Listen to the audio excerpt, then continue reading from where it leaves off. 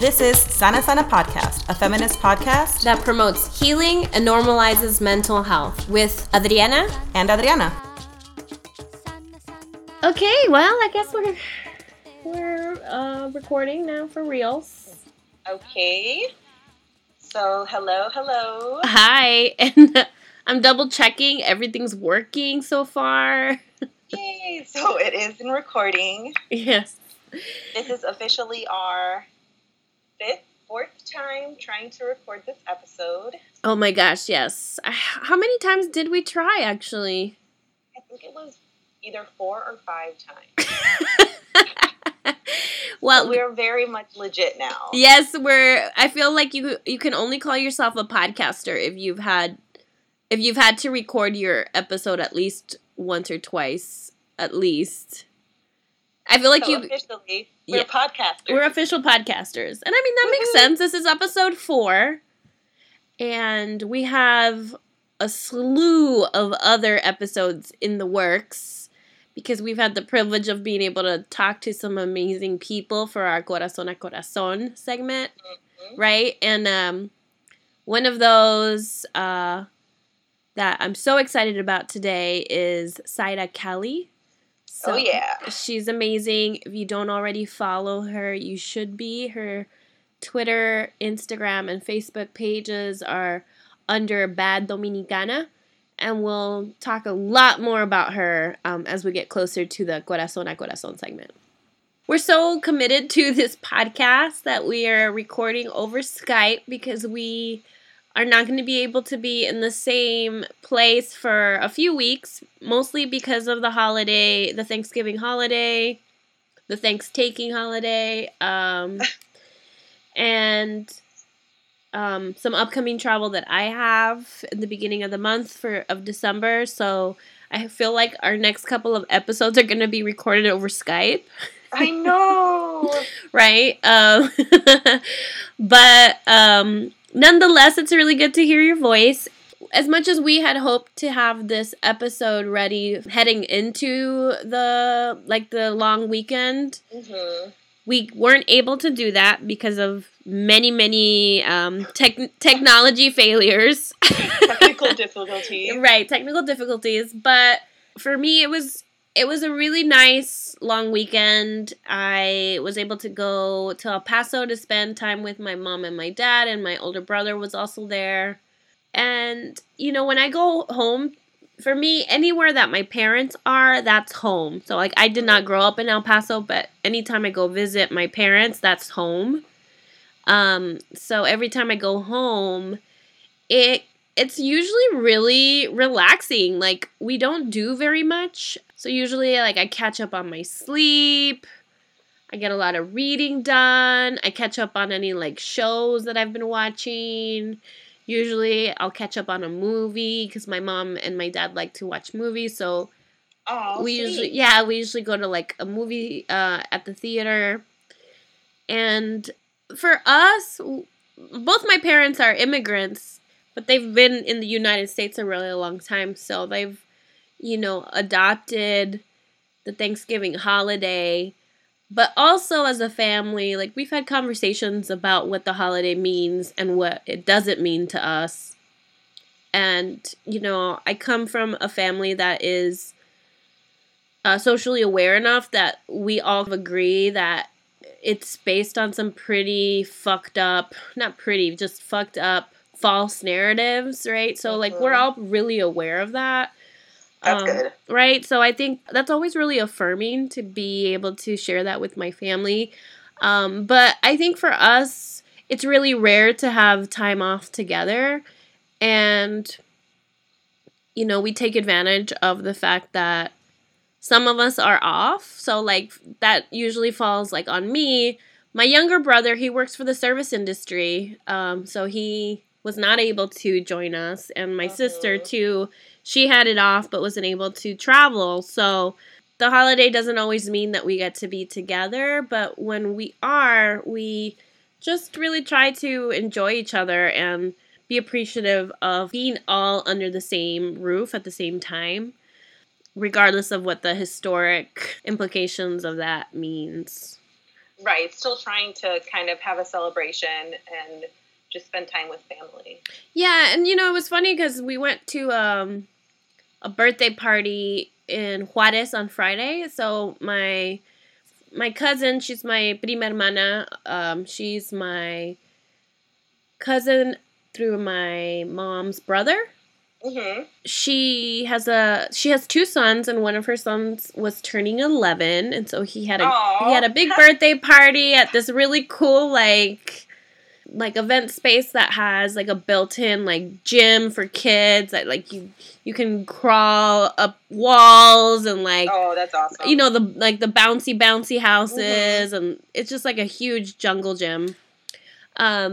It was really fun because I got to see a bunch of my cousins, and one of my cousins, we were talking about Thanksgiving, and he was telling me how there is a holiday in Mexico that was so problematic that they stopped celebrating it. Interesting. I can't think of, what was it? Dia de la Raza, I think? Oh, yeah. Yeah, Dia de la... I think something like that happened in Ecuador, too. So Dia de la Raza, which basically honors Cristobal Colon, right? Mm-hmm. Used to be celebrated in Mexico, but the national consciousness reached a point where they'd had enough of the lie and they don't celebrate it anymore. So he was like, it would be great if the US can get their act together to recognize the real story of Thanksgiving. And I was like, yeah, when are we going to get to a point where we just acknowledge the pain and like just not celebrate that anymore, and I think we're still getting there with even Christopher Columbus Day. Mm-hmm. Like some cities like Chicago still celebrate and still observe Columbus Day, where other cities are starting to move towards Indigenous Day, which is something that I hope our city adopts sooner than later. Or Indigenous Remembrance Day also. Mm-hmm. So it's interesting that you mentioned Dia de la Raza because I had, you just stirred my memory. So I'm reading right now. And in Ecuador, apparently in 2012, so before that, we did have Dia de la Raza. And after that, it was modified into Dia de la Interculturalidad. So like intercultural day, because I guess people came together and wanted to give a new meaning to the day. I mean, even Dia de la Raza, I have like I'm interested in learning more about what that means, because we can go into a whole tangent about my feelings around La Raza Cósmica. And you guys have a lot to discuss there. Right. And I don't know if that's what it's insinuating. So if it is or isn't, we'll have to just leave it for another time. But at the very least, I am glad to know that like these types of narratives are being challenged, It provides an example for how other countries can do that as well. When the issue of reparations has come up, there's been examples of other countries that have acknowledged the harm they've done. Mm-hmm. And, how do you make amends on such a grand scale? But I think a lot of what we talk about on this show is to get to a place where you heal, the first thing you have to do is acknowledge the pain that's been caused. So I have hope. Yeah, I know. And I'm really proud. I'm really proud to see that this is happening, in Mexico and Ecuador. And, people saying, because, a lot of people say that we can't change Thanksgiving because it's something that we all grew up with and it's been celebrated for so long. But that's just, talk about gaslighting, right? Which we'll talk about in a little bit. Like, change can happen, and we just have to continue putting pressure and speaking up.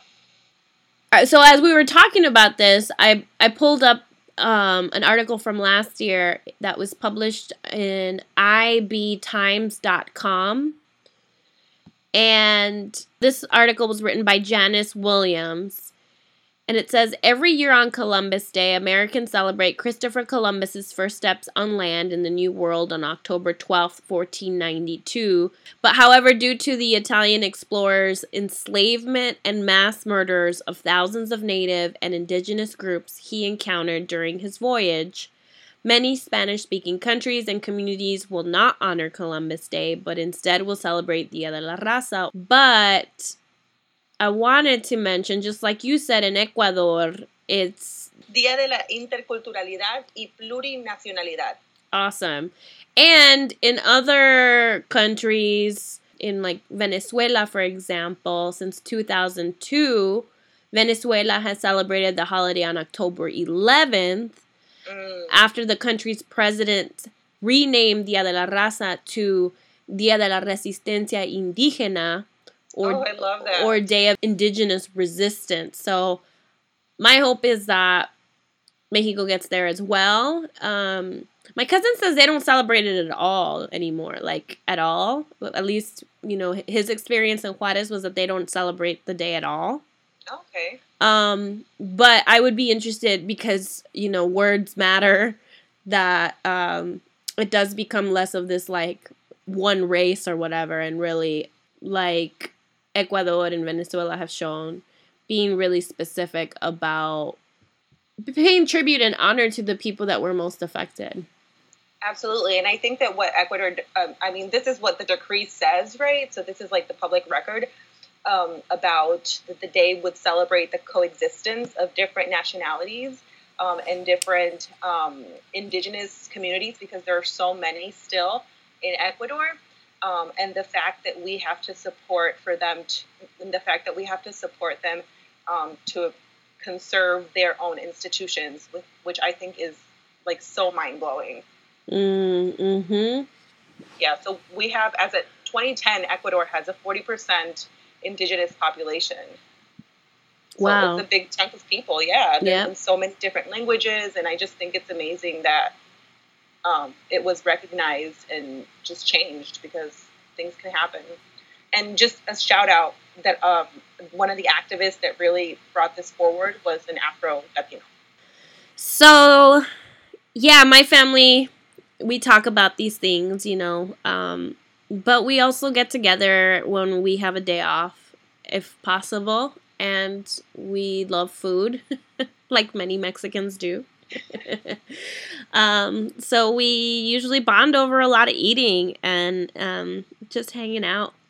So yeah, that was my weekend. What about you? What did I do? So my Thanksgiving holiday was pretty chill. Usually, so like last year I was in Ecuador, and prior to that I pay a visit to Florida because my family lives there. Mm-hmm. And they were all there this year. So we were all over the place actually, but like my sister that lives here was there with her like in-laws. My other sister was spending with her boyfriend, and then my other sister went to France with her family. So I feel like it's the first time that that none of us were together. And it felt, a little sad at the beginning, but then I really wanted to just focus on myself. And, there's nothing really that I can do if I'm not with family. So I was really trying to focus on my self-care and just relaxing and having those days off to really, like, take care of myself. And it really did work. Like, I watched a whole bunch of, like you, I've been binge-watched a whole bunch of shows that I haven't been seeing lately. So I did some Broad City, Riverdale, Mindhunter on Netflix, which was really, really scary at times, but really interesting. So yeah, it was pretty relaxed, just time with the cats and just with my partner. We did cook a turkey, and we have so many leftovers. Oh, wow. I know. So yeah, it was really nice to just relax and like watch movies and read and just, I saw some friends, and it was just, yeah, pretty relaxed. Different than other years, but I can't complain. Have you cooked turkey before? I have. Do you have, I was going to ask if you have any like special preparations that you do with the turkey. So it is my special recipe, but I'm going to share it with whoever listens because it's so delicious. I can't just leave it to myself, and maybe other people do this too. But I put beer in my turkey. Oh, is it like do you put the whole can in there? Because I've seen that too. No, that I've seen that too, but just like the actual beer, like when you put it in there, it's all seasoned and stuff, and then I put the beer in there, and it kind of like creates all the juices and stuff, and it's really, really good. Oh, wow. My mom used to inject our turkey with vodka. Oh my gosh. Yeah. Vodka? I just remembered that. I'm so glad she doesn't do that anymore. Especially because that would trigger me a little bit. Yeah, but just try that. But yeah. I mean, I remember the turkey used to be so juicy when she would do that. But I also remember we would pass out. We would pass out a lot more. I mean, I think turkey already makes you so sleepy. Right, there's something in the turkey that like releases tryptophan. That's right. So like I know it was like the turkey apocalypse after our meal. Everybody passed out. So it only makes me think like, man, how much harder did we fall when she used to inject it? It was pretty funny. That's the first time I've heard that, though. Yeah, and then this year my brother cooked it, and he used so much butter and rosemary. It was really delicious. The turkey was really juicy, but the outside was really crisp because of the butter. I love the turkey skin. Yeah, me too. So I was in charge of all the sides. Do you have one that you usually prepare? I do, and I didn't prepare it this year, and my mom was so disappointed. I usually prepare this like really sinful macaroni and cheese that has like it's a total ripoff of. I don't even say her name because she's so evil. Oh, I know who you're talking about. But the White Devil? Yes, but the recipe itself is, like, I modify it, of course, and it's so good. I mean, it's so bad for you. There's, like, 6 kinds of cheeses in there. I don't even know how many sticks of butter, but it's amazing. Like, every time I make that macaroni and cheese, people, like... They a little bit of them dies and goes to heaven. But I didn't do that this year. So this year, I just made like a macaroni salad, and we made green bean casserole. And what else did we make? Stuffing, mashed potatoes, garlic mashed potatoes. Yum! So all the fixings for sure. Yeah, and then like the next day we had menudo. Because we were all, like, kind of sick of turkey right away. So. I'm getting so hungry now. I know, me too. I'm going to have leftovers. I know, I don't have any, so. You'll have to eat twice as much for me.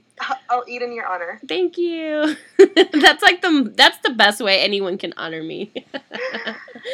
Consider it done. It's good to hear how you spent your time. It gives me a little bit of insight into like who you are, and it's also interesting to hear and know that you do cook. Not that I'm surprised, but I always like to know like who can cook and who can't. Oh yeah, I'm the cook in the house. Let's move into our next segment, which is the Sana Sana Glossary. Yep, and so. With the Sana Sana Glossary, it's usually our way of deconstructing words that we have a hard time explaining, at the top of our head. We recognize that a lot of the words that we use in everyday language are very jargony and very specific to people who work in the social justice sector, who care about social justice, or work in nonprofit fields.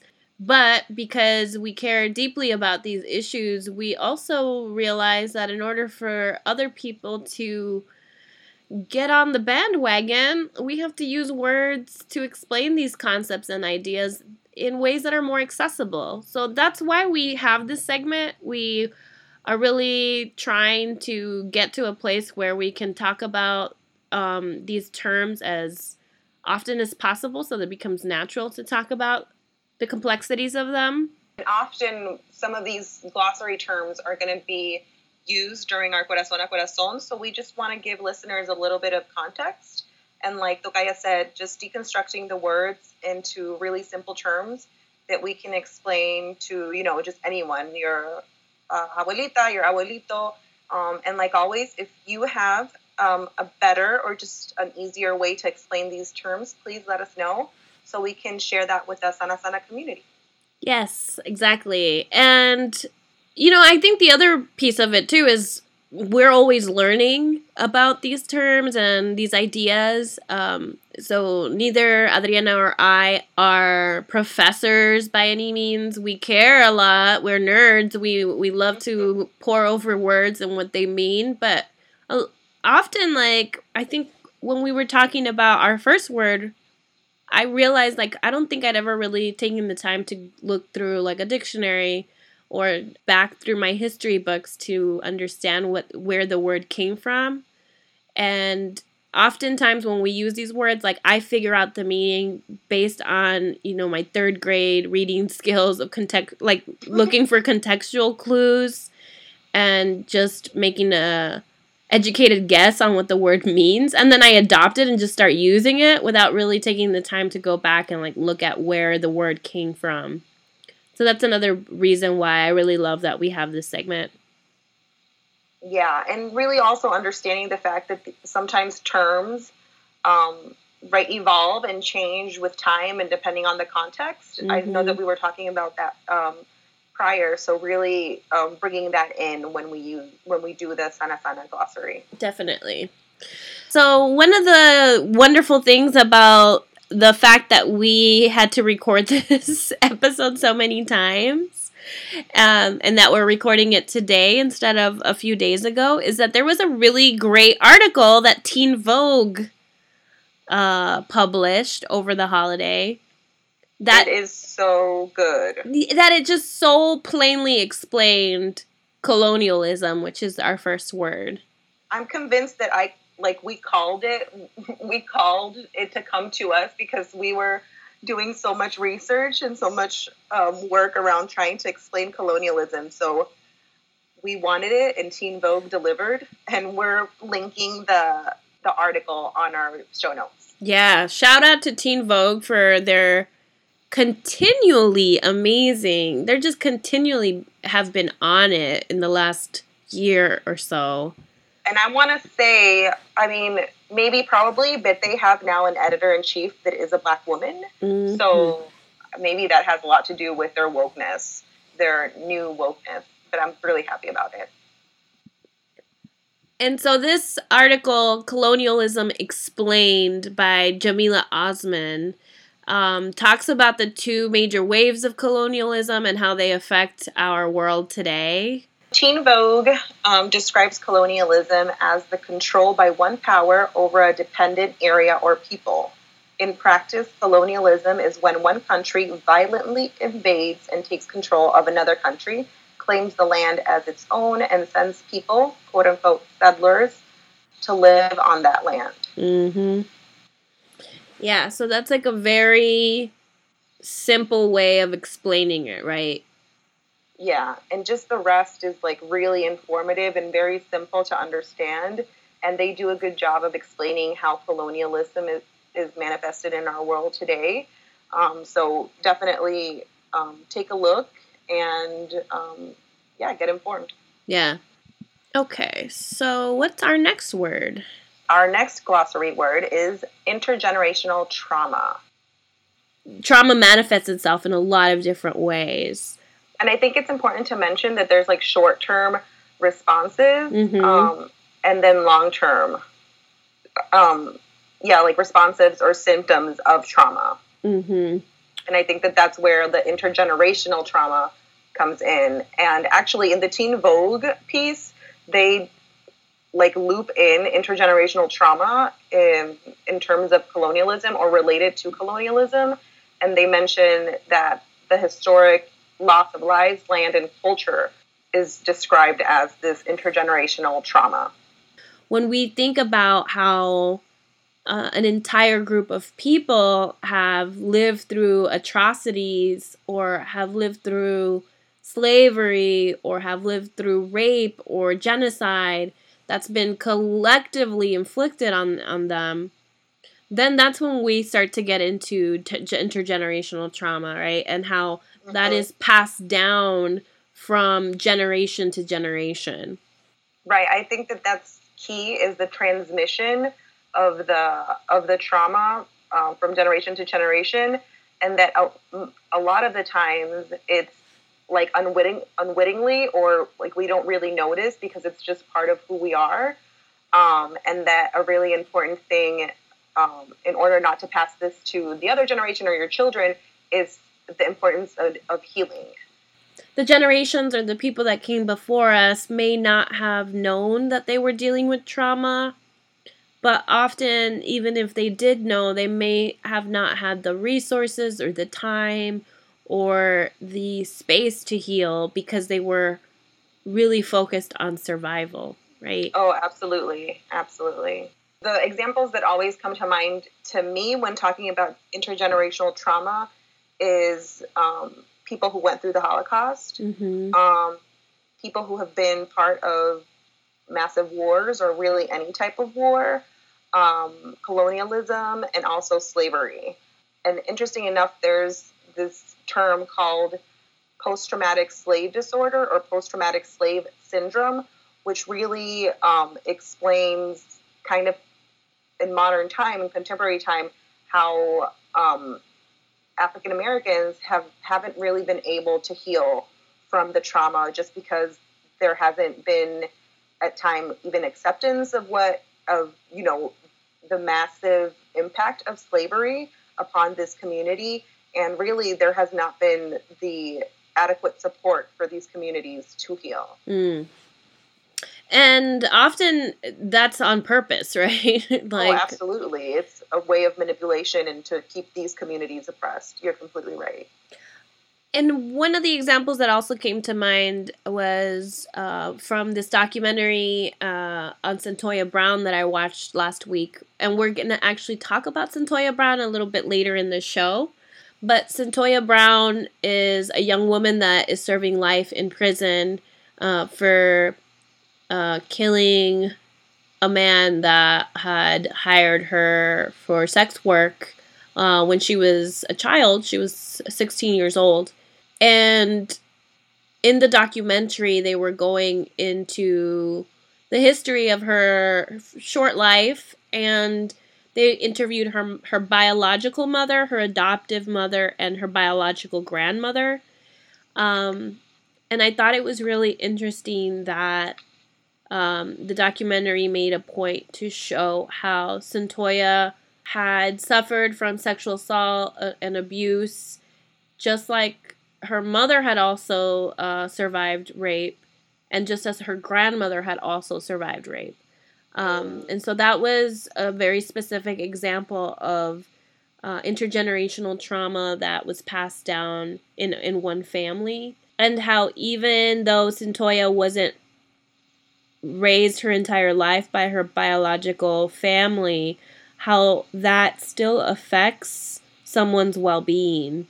And our last glossary term for this episode is a word that was actually coined through pop culture, and that is gaslighting.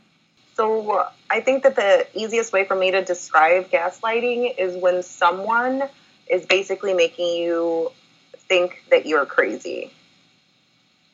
Right? So there's an abuser and there's a victim in this situation, and the abuser is manipulating the victim through gaslighting and making them feel like they're not in control, or they're just whatever they think is wrong. So basically making them feel like they're crazy. Yeah, they'll basically undermine their entire experience, or will deny them the right to have a point of view or perspective. Right, really invalidating experiences that often are traumatic. And so the word itself comes from an 1938 play and then black and white movie that came out shortly thereafter called Gaslight, and it starred Ingrid Bergman.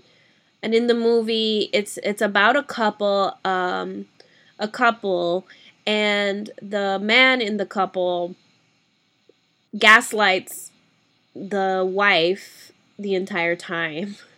The movie itself, there's a chandelier that's made of gaslight, and there would be flickering flames, or the lights would dim, and when the wife would comment or ask about it, the husband who was making that actually happen denied that was happening. He was like, no, I don't know what you're talking about. Maybe you're going mad.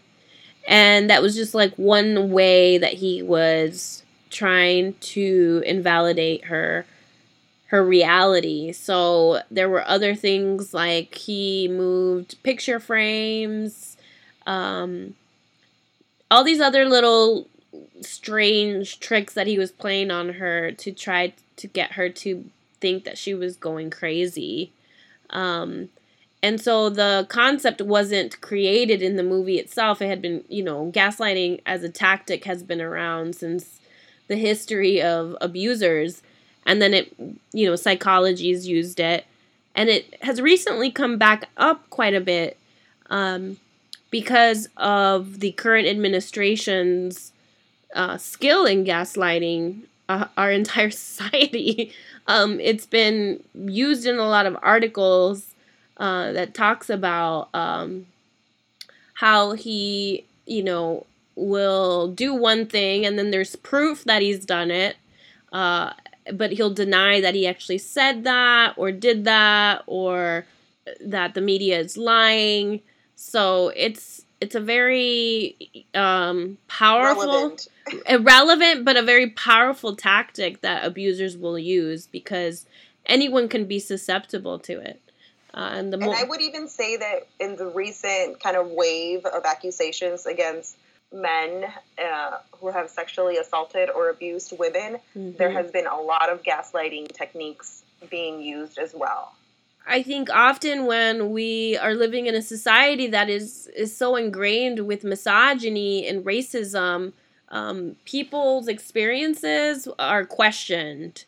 So like women, and I want to say not just people, but kind of like definitely women, minority, and oppressed populations experiences, because when the gaslighting happens kind of like at an institutional level or system-wide, I feel like, who are the ones who are always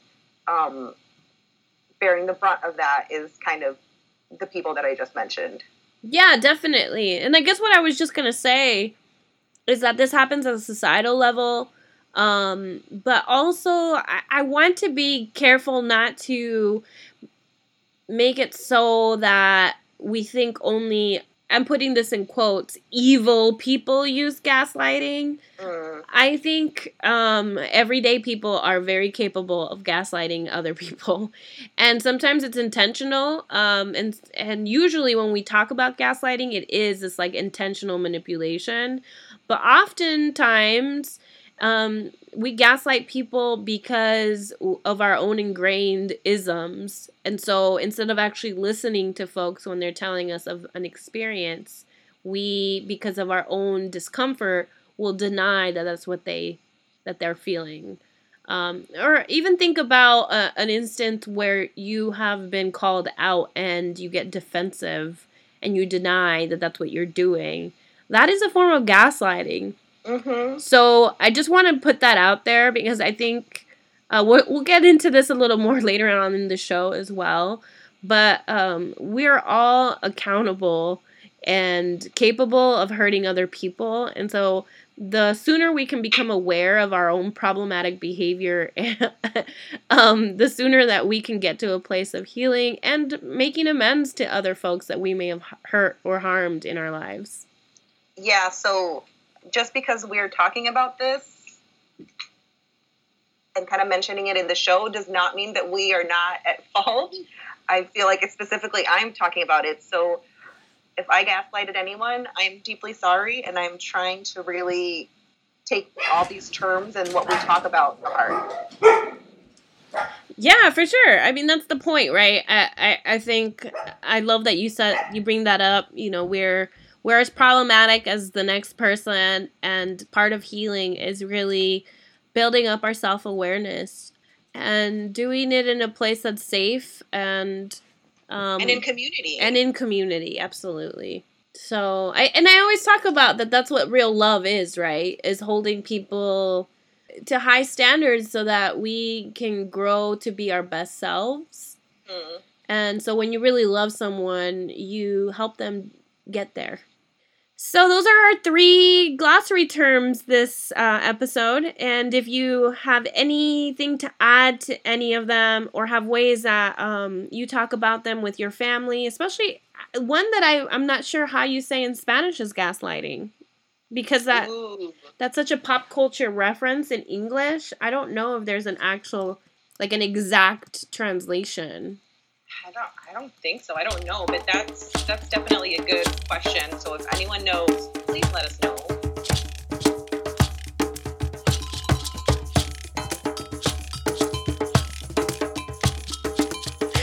Welcome to Chillona Corner, in which we both cry, talk shit, and bitch. Yep.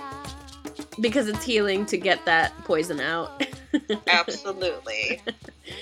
So, Tocaya, I was hoping that you would kick it off with what we are honoring this week and where we've come full circle. Okay, so I'm sure some of you have seen this on the news and social media, but it's around the Keystone Pipeline leak that happened a couple of weeks ago. So this was particularly devastating because of it being, Thanksgiving, almost a year had passed. Almost a year had passed from all the activism and resistance in Standing Rock. So for me, it was kind of a slap in the face, right? So many activists and so many Native American communities, indigenous communities had warned us that this would happen. And so to see it in the news, it was just completely devastating. So what had happened is that 210,000 gallons of oil leaked from the Keystone Pipeline in South Dakota. And a lot of what I'm reading and what I've read is basically that they're still investigating and they really don't know what's going to happen. Obviously, they're trying to figure out how to clean it, etc. And I know that you were there at Tocaya last year, but I just wanted to mention that this is happening because sometimes the way the news covers it is not very accurate. But in any case, if you all have any ways for us to help, let us know. If we could just listen. If we could just listen to communities that know their homes the best, that know their own, they know their own land the best. So many of the originators of the movement were women, and mothers, grandmothers. Just, if we could just listen to them, so much pain would be avoided, and it just blows my mind that we would be willing to risk people's lives and Mother Earth for what?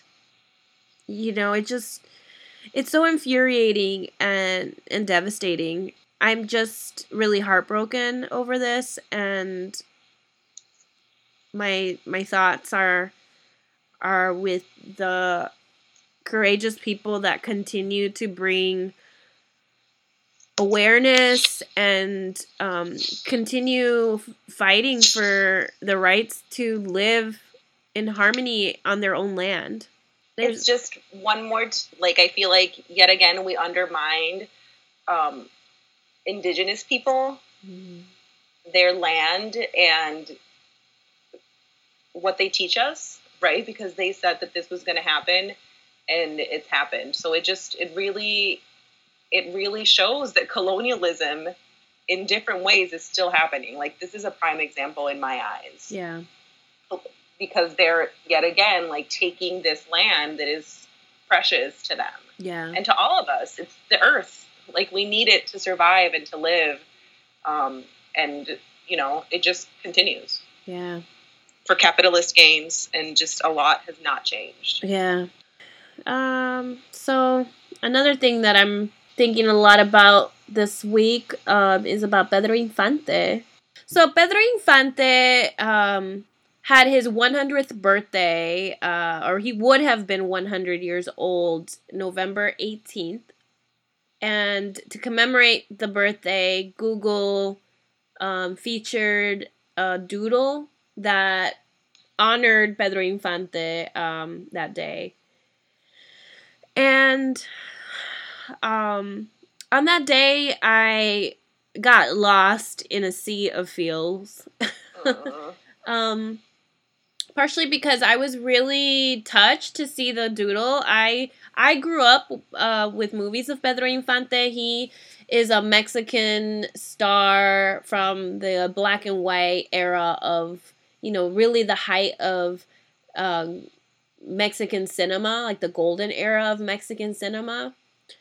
And he was a movie star. He was a very talented singer and a boxer and a pilot. He was like a very well-rounded Renaissance man of his time, right?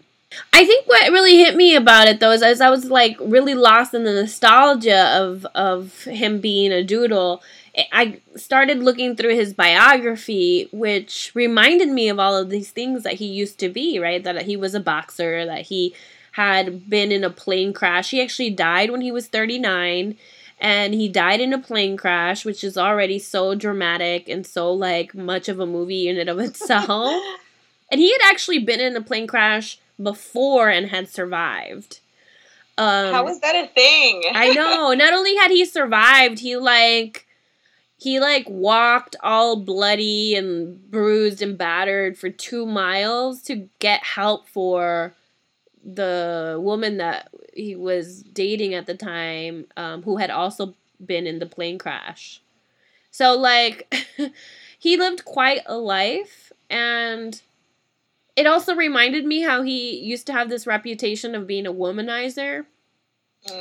And so I just started thinking, like, oh, if he was still around, or if he was around in present day in the same, like, way, would he have been a man who fell because of the Me Too movement?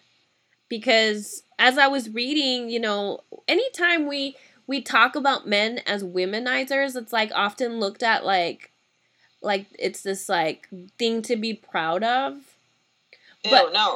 But, you know, like, when you talk about it as a society, it's like, oh, he's a ladies' man, right? Like, he's got a lot of luck with the ladies. Mm-hmm. But, like, I think as I've grown up and, like, just experienced the world as a woman, oftentimes the women's side of the story is left out. So anytime now in the experience that I'm living today, anytime someone is referred to as a womanizer, I always want to dig deeper. And so that's what I did with Pedro Infante when I, like, started to look through his bio again. I was reminded that was something that he was known for, and I started looking to see, like, who had he been married to, and, you know, it turns out he had a lot of kids by a lot of different women. I think some of them he didn't even know about till they were adults. He cheated on his wife quite a bit. And one of the partners that he had, that he ended up having a child with, was 16 years old when they got together, and I think he had met her when she was only 14. So, you know, just real problematic behavior that I would call abusive,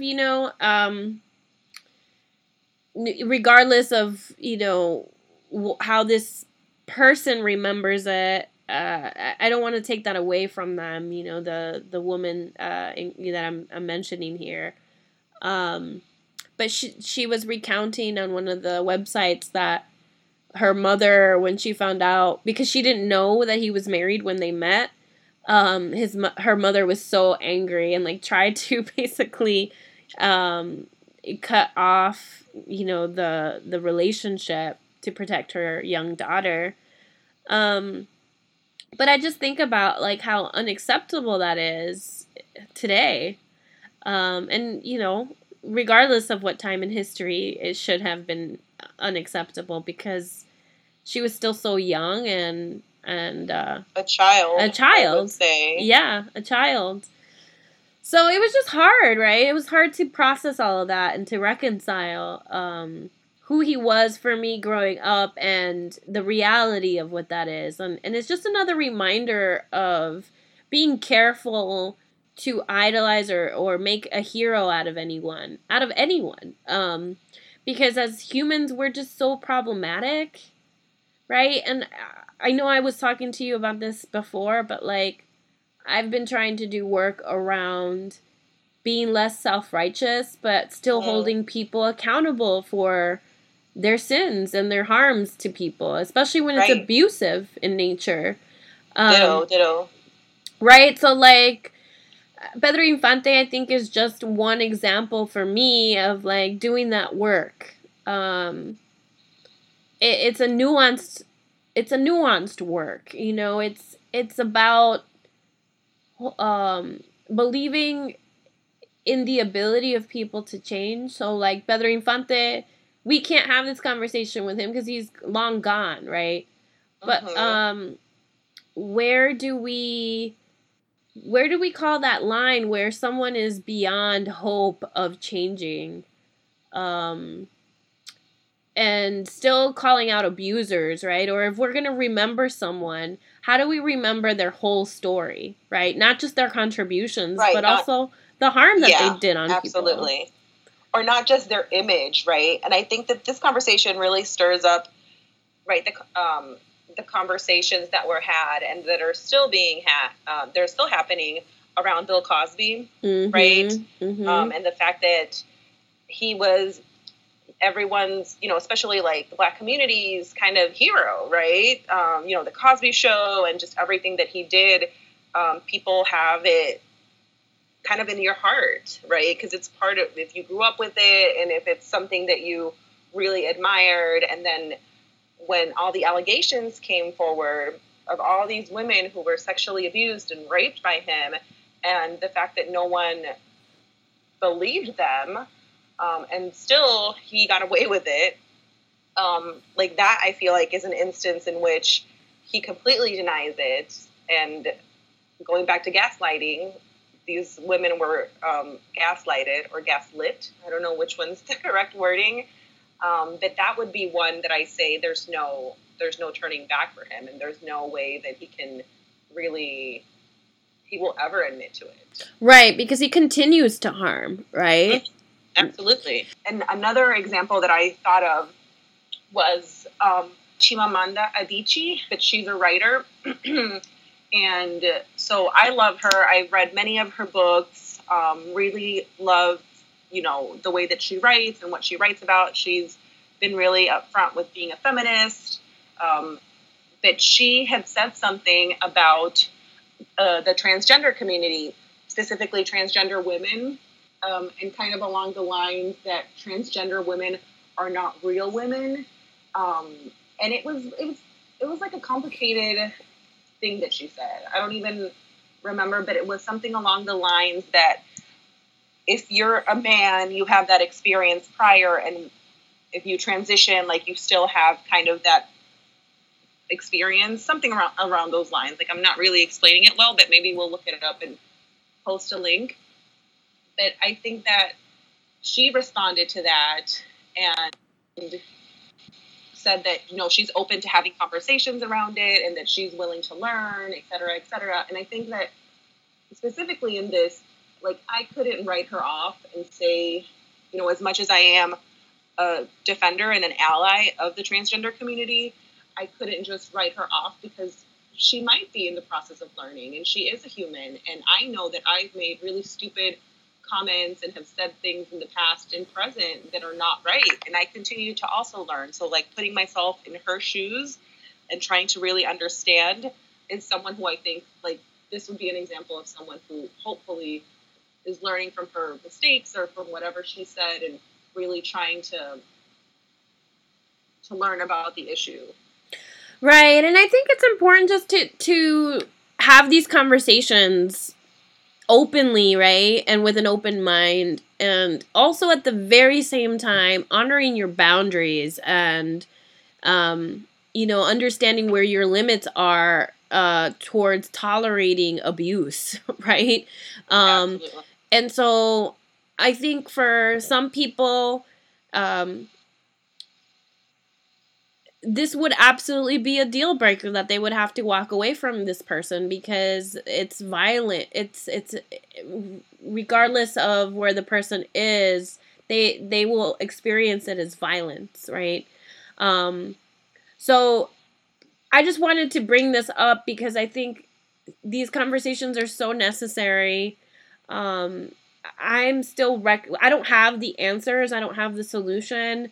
In that, really working towards reconciling how I get away from my own self-righteousness and throwing people away, right? Or quote unquote canceling them for problematic behavior, but also still very much holding people accountable and walking away or drawing a line when I need to for my own survival or self-care or self-preservation. It's not an easy answer, and it's not a clear-cut answer for everyone. I think it really does, it really depends on a case-by-case basis. And I mean, within your own circle of family and friends and loved ones, I think that having that love is really what makes the difference, right?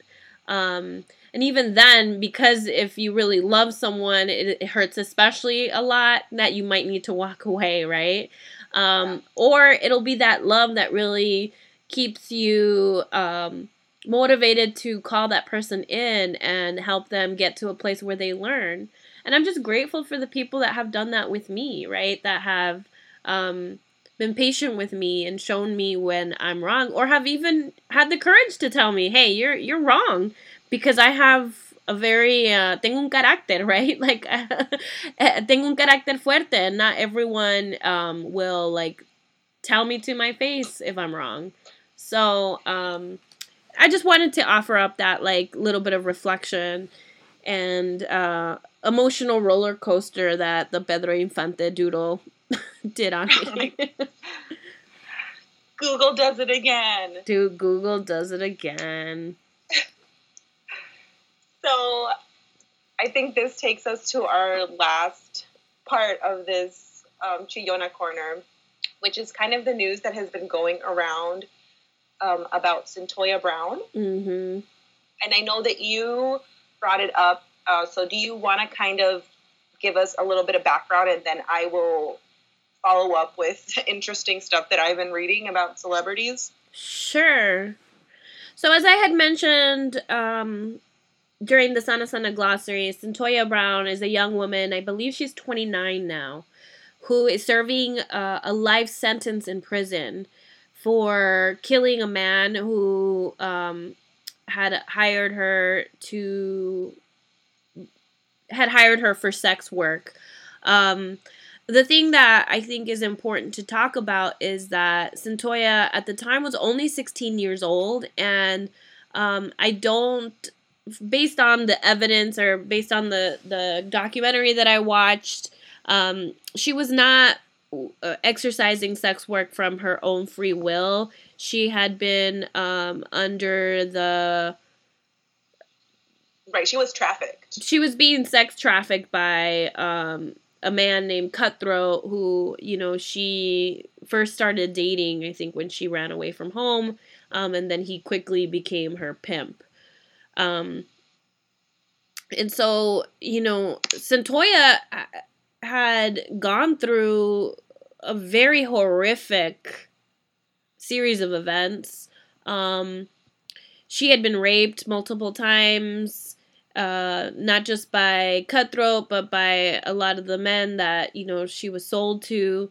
And it's just a very clear example of how the justice system is so fucked, and is not there to protect people of color, but especially children of color. It's just devastating that she has had to go through this. And I mean, if you watch the documentary, you'll see as well that she's been like, she's one of those examples of like people who, if you're gonna get into the respectability of all of this, but like she's a model, quote unquote model prisoner. She's really turned her life around in prison. She's working towards, you know, she's gotten her college degree, and she continues to educate herself, and she continues fighting for her liberation. And so it's just, this documentary was actually made in 2011. So like I said, she's 29 now, and she's been in prison since she was 16 years old. That's so horrible. And I just want to mention that this is not something new in terms of femmes and women who are survivors of abuse, who are trying to defend themselves. And in that process, commit a crime, quote unquote. Because I know of the case of Cece McDonald, who is a pretty big one, who is a transgender African-American woman who the same thing happened. She was trying to defend herself from abuse and violence, and killed someone and ended up in prison because of it. And it's happened so many times in cases of domestic violence and abuse. So it's just, like you said, the system is very much messed up and fucked up. But there's been a lot of talk and like the resurgence of this case, which is pretty old, because a lot of celebrities, including Queen Rihanna and Kim Kardashian and just everyone in between, really has been reposting it to kind of create more awareness of what's happening. And one like image specifically kind of called my attention, and was one that was Brock Turner, and kind of just remember, like, kind of helping us remember that he only was sentenced to 6 months in jail for, you know, rape. And then this is happening to someone who's trying to defend themselves, a child who's a victim of sex traffic. And it's just very much shows the dynamics and who the criminal justice system is trying to protect. Mm-hmm. Yeah, and I mean, it's interesting that this specific case of Cyntoia Brown is making a resurgence. I don't know how or why Kim Kardashian came across this specific case, because like even the documentary that I mentioned was made in 2011. So it's been even several years since that movie came out. So who knows how Kim Kardashian like became aware of it, but because of her, a lot of celebrities have been posting about Cyntoia Brown. And hey, as problematic as Kim Kardashian is, right? If she's using her privilege for good, in this case, right, I'll support that. Yeah. I know that Cyntoia Brown could definitely use Kim Kardashian's attorney. Yeah. Yes, so I'll be keeping my eyes on that story, because I was really touched by her story. And if you haven't watched the documentary, I really recommend it. It's called Me Facing Life, Centolla's Story. We're going to find the link and post it in the show notes in case you're interested in watching it as well. If you're a fan of Locatora Radio like we are, I would also recommend as a resource checking out their latest episode where they talk a lot about different examples of women who have been found guilty of self-defense, basically. Oh, I haven't heard that yet. Yeah, the episode is called Femme Revenge. This episode, we're really honored to have Zaida Kelly join us for our Corazón a Corazón. Zaida Kelly, also known as Bad Dominicana, is an Afro-Dominicana mami, writer, artist, mujerista, award-winning social cultural critic, and international speaker. Born in New York City and raised between Puerto Plata, Dominican Republic, and the Bronx by her mother and auntie, who are both creative Renaissance women. She writes what many call a very candid advice column at thenewinquiry.com and is creator and author of Bad Dominicana, an Afro-Latina feminist blog and Twitter with a large, constantly growing following comprised of everyone from editors of major publications and scholars to teen girls. The internationally trending hashtags, hashtag maybe he doesn't hit you, and its Spanish language version, hashtag quizá no te pegue, on how gendered non-physical abuse manifests in daily life were also authored by her. They lent a voice to tens of thousands of women sharing their stories and experiences with abuse across Twitter, Facebook, and Instagram. This led to her TEDx talk in Mexico on the subject as well. She has been featured in a number of publications such as the New York Times, Latina, Complex, The Fader, Vibe, Cosmopolitan, Time, BBC, and many more for her social cultural analysis in art. In her writing, dynamic use of social media, and at speaking events, she employs indigenous-styled storytelling, no-holds-barred analysis of abuse culture, colonialism, social power dynamics, and critique of media and pop culture. She aims to pick apart white supremacist, capitalist, heteropatriarchy from an anti-colonial Afro-Latina perspective. Her visual art is dedicated to highlighting Afro-Latina and women of color's beauty and is very much tied to her writing. And now, without further ado, in her own words, Zaida Kelly. I'm just a regular, marginal Afro-Latina who's like a single mom who's trying to survive a lot of shit. My blog started that way. It was just me venting and trying to process what was happening to me, what has been happening to me my whole life. My Twitter continues to be that. Everything that I do, whatever comes to me, like opportunity-wise, like I'm really grateful, but it's not something that I sought out, you know? Mm-hmm. Like I respect when people are out here when they're trying to build brands or something, you know, like literally they are trying to be visible and they are trying to have reach, for example. Mm-hmm. But that's not a thing that I ever set out for, basically. Like I'm just a regular person who got a Tumblr and a Twitter account and started talking a lot of shit that happened to be relevant to a lot of people. Like I never expected anybody to care or to listen, and still I'm really just trying to survive. I have not arrived like at like full humanity or something, and I don't think that that's possible. I'm still struggling with income. I've been uninsured, like without health insurance, like for like the last 10 years. When I tweet or blog or whatever I do, when I talk, like I'm not talking theory, basically. I'm talking about the shit that I'm going through right now, today.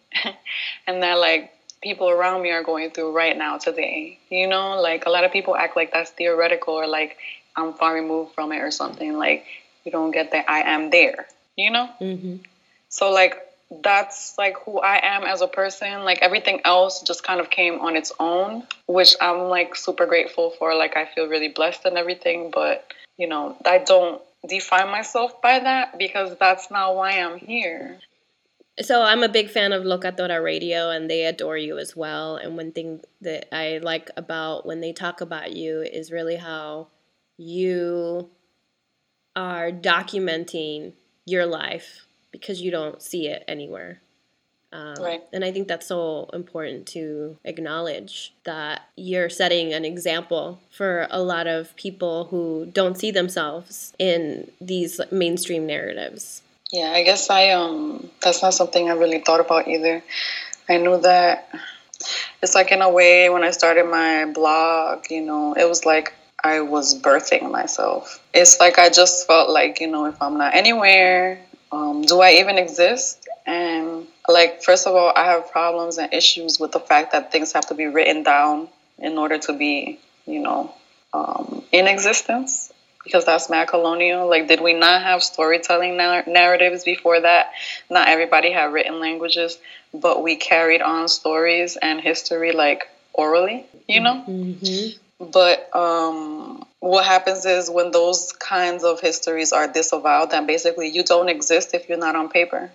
And right now, some people might still say we don't exist because I'm not in a proper book. They're like, you should make a book because that will make it legit. And it's like, that's not going to make my life legit. My life is what it is anyway. And we have been here for like the last 600 years going through this shit. So yeah, it's like, maybe I am sort of writing myself into history. I did that by accident.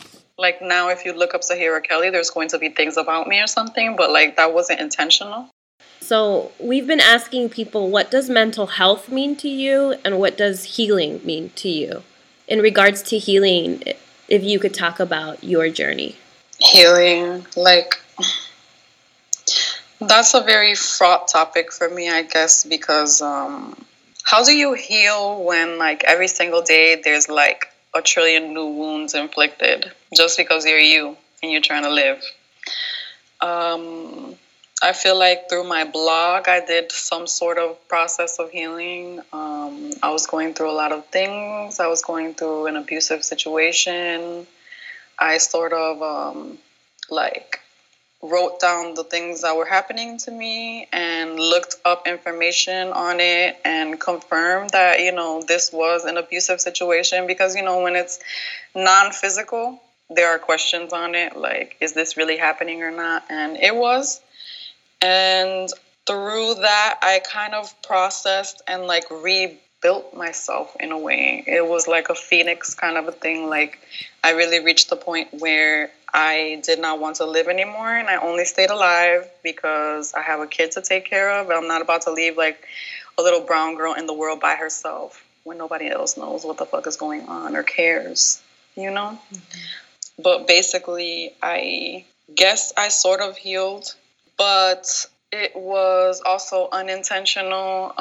It really was just me trying to survive and stay alive. I'm pretty sure I still have things to deal with. Like, I still have PTSD. I don't know that is going to go away. And like I said, every day there are new aggressions, large and small, just because I'm an Afro-Latina in the world. So healing is like a never-ending project, and it's just like, I don't know. I don't even mean to sound depressing, but it's just like really sad when you're like constantly like if they were physical wounds, it's like you're constantly like patching up and dressing stuff, and like, new shit arises as you are doing that, and then you have to patch that up. And it's like, that's kind of how I feel at this point. I don't feel like we're allowed to be whole because of that.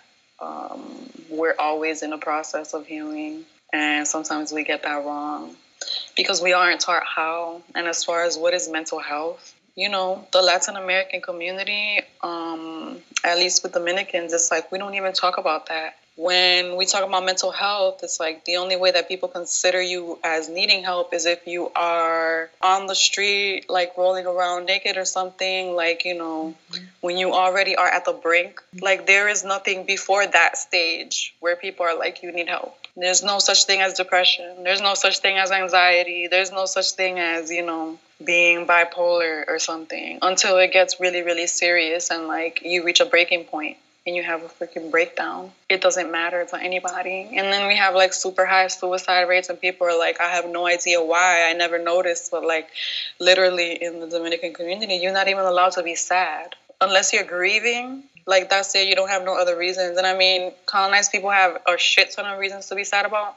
And it's like cool when you like stay positive and everything, because that's also a survival mechanism for us. But like, we're not afraid to feel things.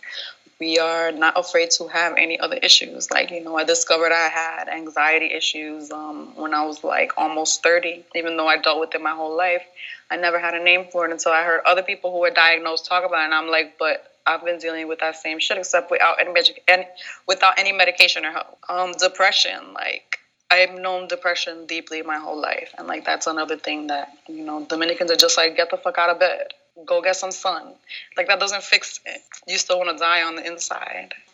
So all of those are really, really difficult topics when there's really no framework for you to deal with them, period. There's no, like, this is how you properly heal without hurting yourself or other people around you. There's no, this is what mental health is. These are the things that you could possibly be going through. This is how you can get help before you have a full-on breakdown. And, you know, after you have a full-on breakdown, then it's like you're discarded. You don't matter anymore. You're just a loca, and nobody listens to anything you say because somehow, you know, you don't have a voice anymore. Nothing is reliable. So, yeah, I guess those are my thoughts on that right now. So much of what you're saying, too, resonates with what you talk about all the time regarding abuse culture and colonialism. You know, like when you're talking about all the little paper cuts, like death by paper cut, really, right? Yeah.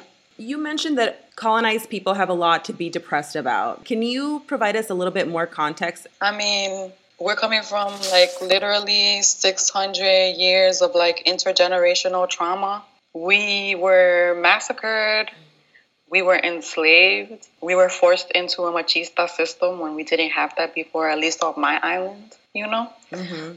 We've ended up like inflicting all this stuff on each other, all the colorism that they taught us, all the racism and anti-blackness that they taught us, all the machismo that they taught on us. Like, we're violent to each other now. You know, we don't necessarily need them anymore for guidance because they taught us well enough. They forced us into that.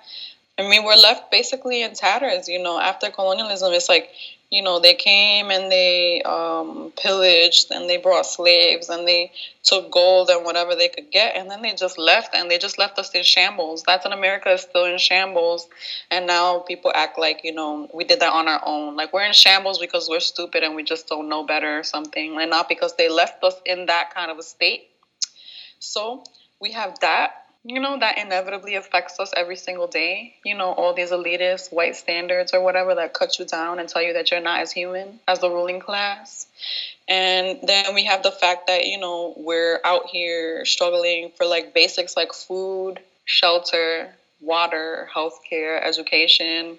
We are traveling over oceans, traveling through entire continents, risking life and limb, risking being eaten by sharks, being raped and killed, just to have a little bit more food, you know?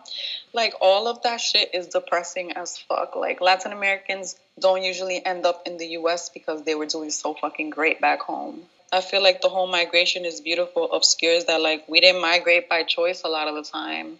Like, we're economic refugees, if not straight out refugees. Like, sure, there's, like, Latinos who are, like, comfortable back home and just move to the U.S. because they feel like it, but that's not the majority. We're here because of sad fucking reasons. We get to be sad about that shit. We get to be stressed, and it's like none of that is really respected or really elaborated on. You know, it's just like we're so busy surviving that we don't get to do that. Because if you stop to be sad, like, you might just like not make it. Can you speak to your experience in developing your own set of values and finding that voice? I honestly did not arrive there by choice either. At my core, I'm actually a quiet, shy, withdrawn individual. I would sit in a corner, keep to myself, and just work on my own little things that nobody would ever know about. You know, that would be me in an ideal world. However, like, you know, and that was me when I was a child. However, that made me a target for a whole lot of violence.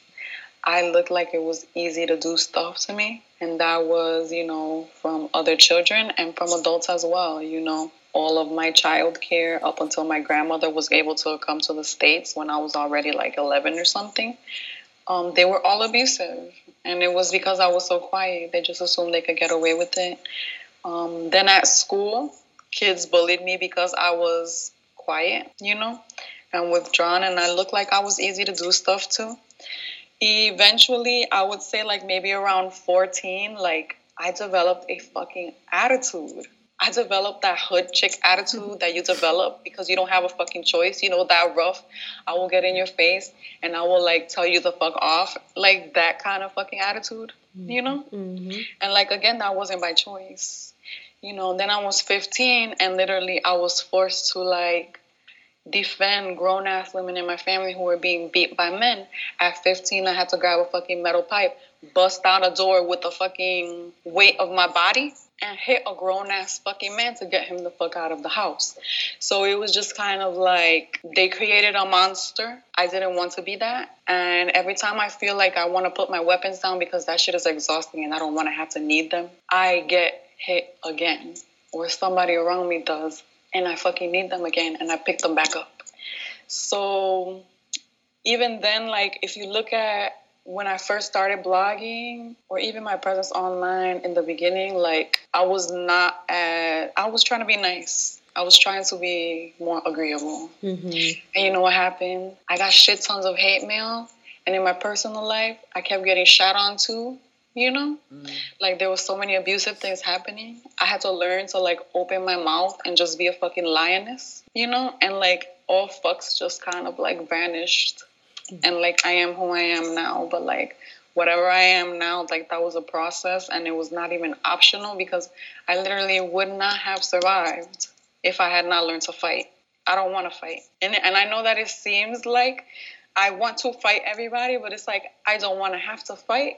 But like if you keep coming for me, like I am going to come for you. Mm-hmm. Like that's basically what has happened in my life. And at this point, I'm like seen as like, I don't know, this big bad dragoness or whatever. And it's like if I didn't have all these things constantly cutting at me, like literally not just psychologically, but like physically, I wouldn't have to be that. I could just be quiet and not worry about my humanity being trampled on.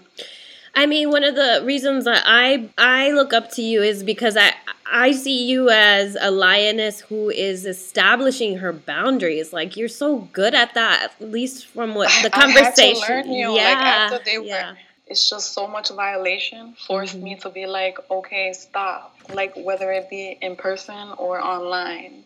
Thousands of people coming at you online. It's like, I learned to put a fucking block button. I learned to be like, stop. I already know where you're going with this shitty ass fucking argument. Yeah. Like, I had to learn that in order to survive too. I didn't know how to set boundaries. In fact, I was dissuaded from setting them because that's how it is with us, And that's what I want you to talk about. Like, what lessons have you learned around establishing boundaries online and in your real life? Online is real life, but you know what I mean. And unfortunately, there's a lot of backlash if you set said boundaries.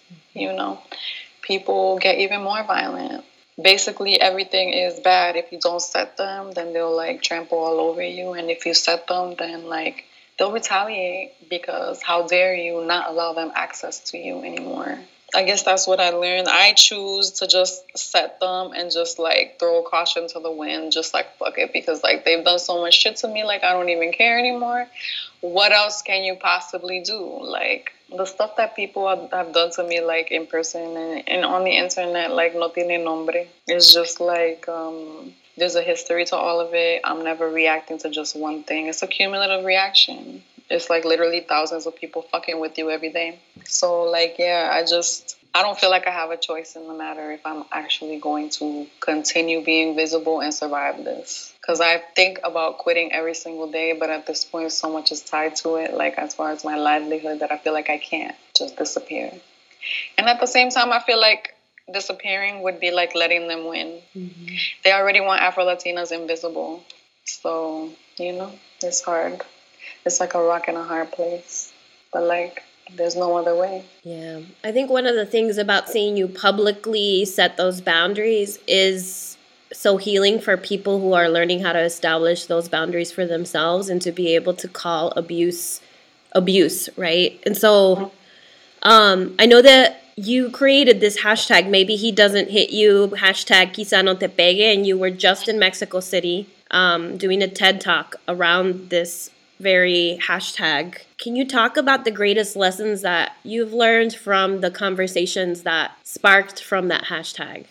That hashtag, really, it began with me just posting tweets that started with maybe it doesn't hit you, but, and then I would just like say something that I personally went through that I saw women around me go through. And my friend Lauren Chief Elk, Native American woman, she was like, "You're already repeating the same phrase in every post, and this is great. Let's just make it a hashtag." And I was like, okay. So she started posting her examples too. We didn't really like think anything of it. It was just like to record the stuff that we had been through or something. A few days later, there was like hundreds of entries. And like a week later, there were like tens of thousands of entries on Twitter, on Facebook, on Instagram. And like every time I check the hashtag, there's like hundreds more. Like it just has continued. It like snowballed. There were like a ton of not just women, but also like non-binary and like queer men who were like, I finally have words for what has been happening, or this happened to me and I like was afraid to talk about it. I didn't even know like it was a thing.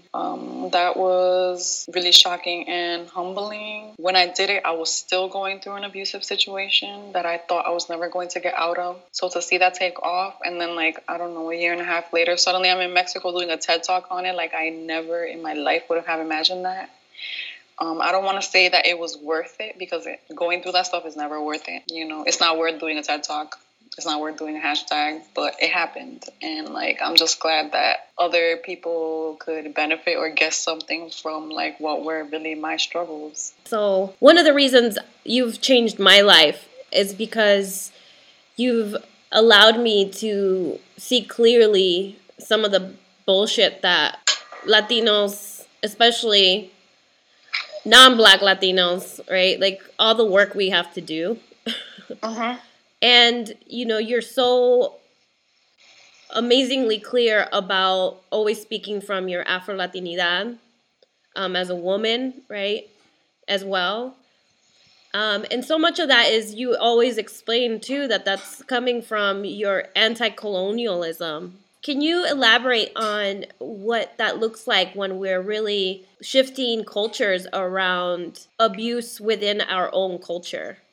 I mean, we didn't just arrive here in a vacuum. Like, it didn't just happen. This is like 600 years of violence, and like still presently a lot of effort going into silencing and erasing the same people that colonizers silenced and erased. We're still replicating all this stuff. My favorite example is like from my island. Like, we don't know much. We don't mention indigenous people that much on my island. Like, as far as names, we only know a few names because all of that was robbed. But what we do know is like about Ana Caona. And she was, pre-1492, she was a chief. She was a songwriter. She was a poet. There was equity, you know, before colonizers came. And then they came and they offered her two options. She could be a domestic slave wife to a Spaniard, or she could die.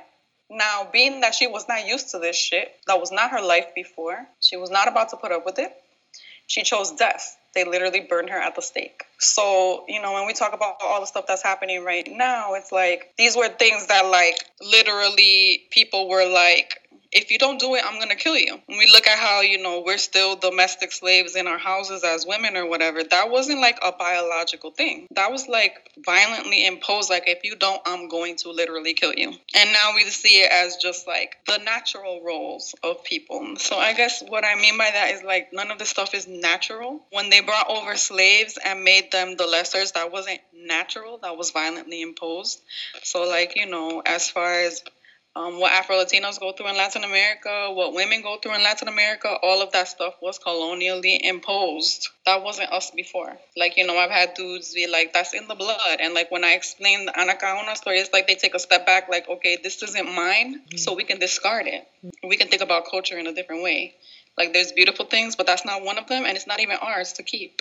We don't have to. We don't need it. It's not necessary. No, and I love that because I think sometimes I get stuck thinking about the trauma that gets passed down, and I sometimes attribute it to like, oh, so like my family's Mexican, right? I'm like, that's so Mexican when I see something dysfunctional. And thinking about like, well, not really. That's like colonialism that comes from the colonizer, you know, just to be able to really name that. Yeah, like we internalize it like it's ours, like it's in our roots, and it's like it's not. We don't have to. We don't have to own that because it's not even ours. Yeah, you know. Absolutely. No, that's big. That's a big one for me. I want to give you an opportunity to talk about how people can support your work. Yeah, Patreon is a huge form of support, like patreon.com/bad_dominicana. My shop where I have like a bunch of like plátano and empanada print stuff. And all of my artwork is shopzahirakelly.com. In general, any bookings or like stuff that people can send my way always helps too. Like that literally helps me stay afloat and support my child. And just, you know, generally if you see stuff that jobs or anything that reminds you of me and that, you know, it's like that is how people help me, and like I really appreciate that. And in general, just plain old being nice and not being a shithead like everybody else. That helps. But yeah, I guess for right now that's kind of it. Last question is, how do you take care of yourself when you need to take a break, when you are, you know, taking time for yourself? What does that look like? It is so hard for me as a single mom to have time for myself. I mean, what that looks like often is basically me just kind of like trying to be alone, or even if not alone, like even if my daughter is always like, say, sitting next to me in bed with me, like playing on her computer, just like taking the time to breathe and not deal with anybody else. Like that in itself is huge. Being around my femme friends who are absolutely amazing is always like a renewing kind of a thing for me. You know, like I really feel like they literally give me life when I feel like I don't have much left. Other femme support is basically everything to me, and I offer it as well.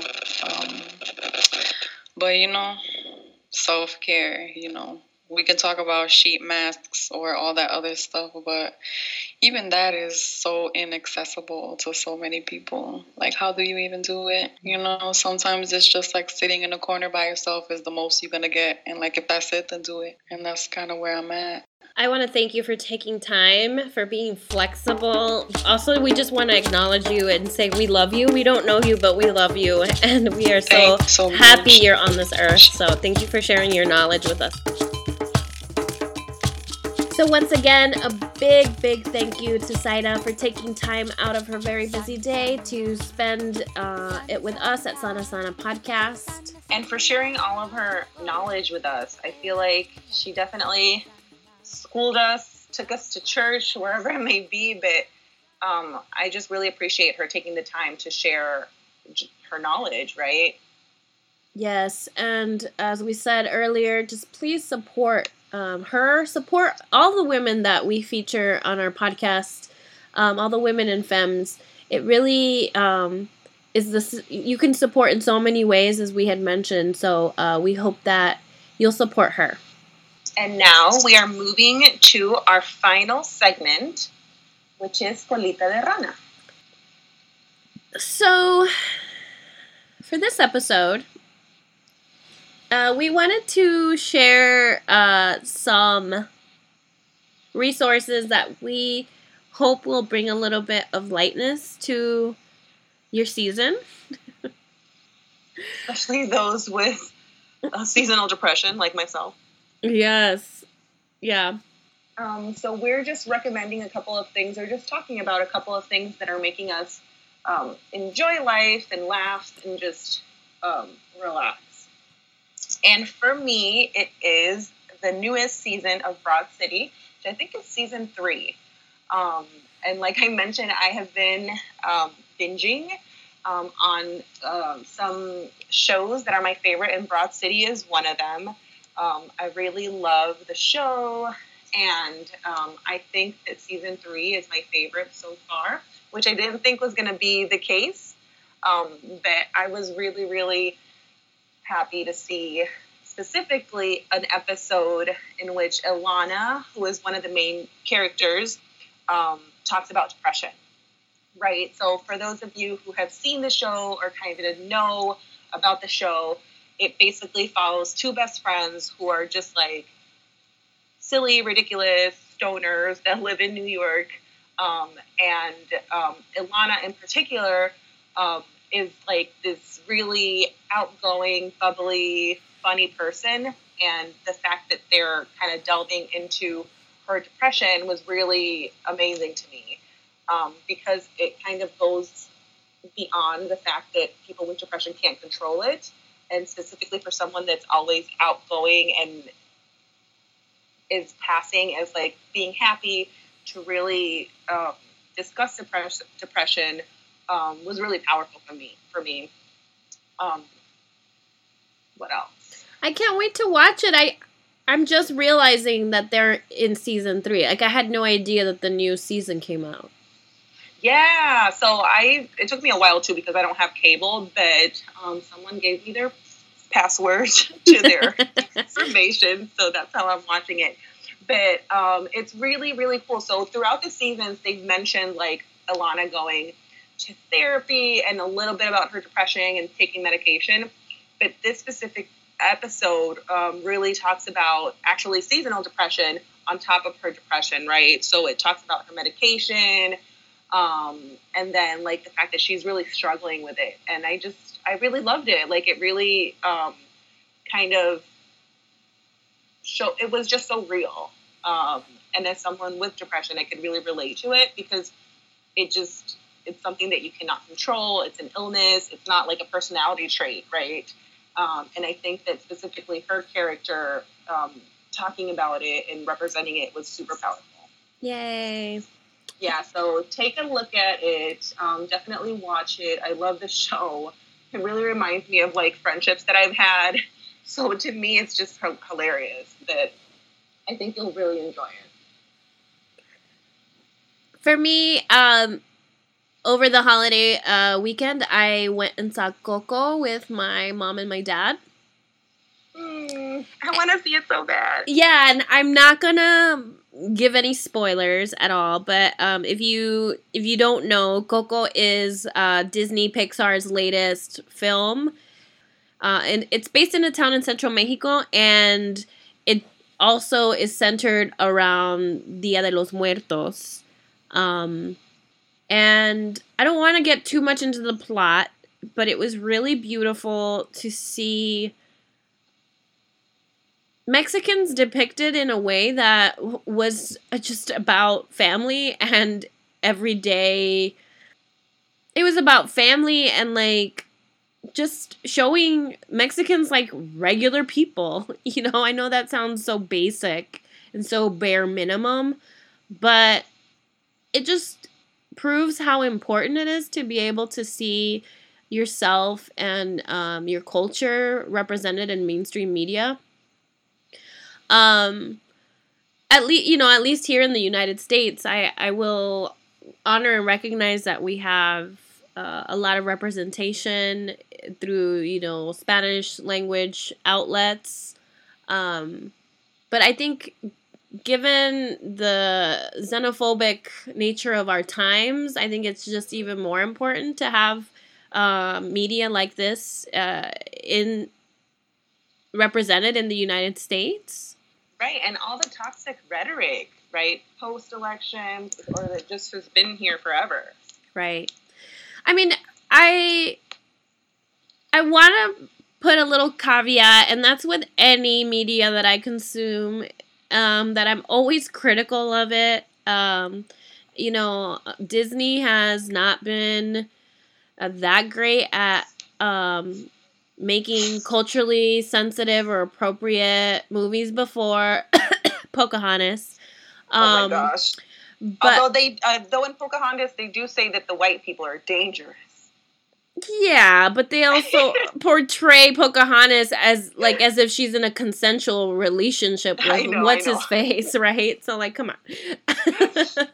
But I think, and I'll continue to be critical of Disney and Pixar, but one thing that they've been working towards in the last few movies is working with cultural consultants, right? So they did it with Moana. Oh, I loved Moana. Yeah, they did it with Moana, and they did it with this movie. And I'm also having internal conflicts with one of the consultants that they had because I love him, and also am infuriated by some of his latest ideas around trans people. Lalo Alcaraz is one of the cultural consultants. So I have a lot of conflicting feelings abound around this particular piece of media, but I will say that I actually want to go see it again, and I want to go see it in Spanish, and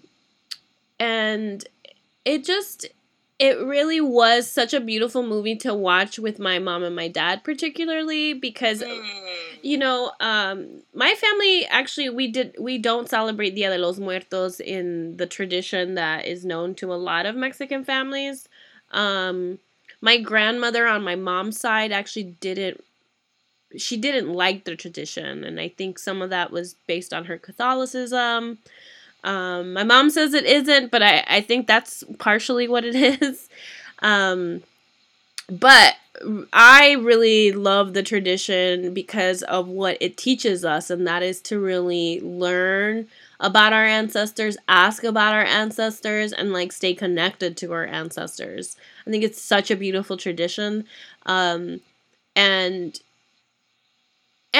there were so many things about the way the family was represented that I did see in my own family. And even like with there's like a abuelita there's a couple of abuelitas actually in the movie, and just the interactions with the family and their elders, it was just really beautiful.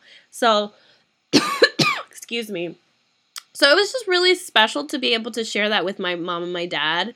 And like we were all in tears. We were all in tears, and we were all just like really happy after we left the movie. So it was just such a like special moment to share it with them.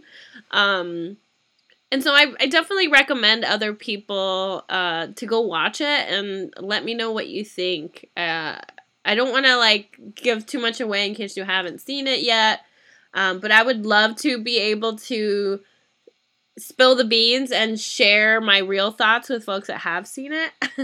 so not me. Yeah. So send me a little love note and let me know what you thought. Yeah, and if anyone is a Broad City fan, we're definitely friends. So let me know what you thought about Ilana tackling depression. We are almost done, and we are now in Sana Mañana. Tocaya, what are you going to do after this long kind of weekend of traveling and visiting family and starting the new work week? What are you going to do to take care of yourself? So I've actually spent most of today taking care of myself and just getting myself set up for the rest of the week. So because I indulged quite a bit this weekend, I took today to make sure to reset my eating habits. I have been drinking a lot of water today, a lot of water with lemon. I got up and went to the gym this morning, and that felt so good to move my body and listen to music while I was working out. I actually really love working out, especially when I'm not rushed. I think when I'm not rushed and I can have like a leisurely workout, I really appreciate like where my headspace is, being able to catch up on either like a playlist I haven't been able to listen to yet or a podcast. It's always like me time. So that was really great. I will have something to eat before I call it a night and get some rest and get a full 8 hours of rest, because it's going to be a very busy week, and I have more travel planned this week. So I have to be really good about making sure that I'm getting plenty of rest, especially when you're traveling so much. I want to make sure my immune system is on the up and up. So For sure. just be taking my vitamins and taking care of myself in like the very most basic ways of getting rest and staying hydrated and eating good food. What about you? Yeah, that sounds great. So I have a couple deadlines this week, which have really been kind of on my mind. So I'm just trying to be mindful about that and trying to not stress about it or really obsess about them. And in doing that, I'm just like you, trying to just take care of my body and relax. I listened to some music, put some records on this morning, and was going through my emails, finishing up a book that I had. So for me, really, it's a continuation of what I have been doing, and trying to be consistent, which is very hard for me. But finally, literally finally, after like 4 months of making my appointment, I have my therapist appointment on Tuesday. Oh, congratulations. Yes, it was so bizarre that it was so long. But anyways, I'm having that on Tuesday, so I'm looking forward to it, and hopefully the therapist is good. We shall see. I'll keep everyone posted, but I'm really looking forward to that. And yeah, as always, taking my probiotics, staying hydrated, and hopefully being more consistent about working out. Which is hard for me. Progress, not perfection, right? Oh, I like that. It's true. Well, we are at the end of another episode 4. Woohoo! Our official podcaster episode, since we have so many issues putting this out, but I'm happy that we did. I am so happy we stuck through it, and we can, put this one to rest and put ourselves to rest at this point. So thank you for your patience and for tuning into another episode of Sana Sana Podcast. Sana mañana. Sana mañana, folks. Thank you for tuning in to another episode of Sana Sana Podcast, written and co-hosted by Adriana and Adriana. Our theme song is by Alina Celeste. Our cover art features a photograph by Tanto Jensen. Join the conversation. Follow Sana Sana on Twitter at Sana Sana Podcast. Or send us love letters to sanasanapodcast@gmail.com. Sana Sana is a Despierta production and is recorded at Full Circle Collective in the Bridgeport Art Center in Chicago, Illinois. To learn more about Full Circle, visit fullcirclecollective.space.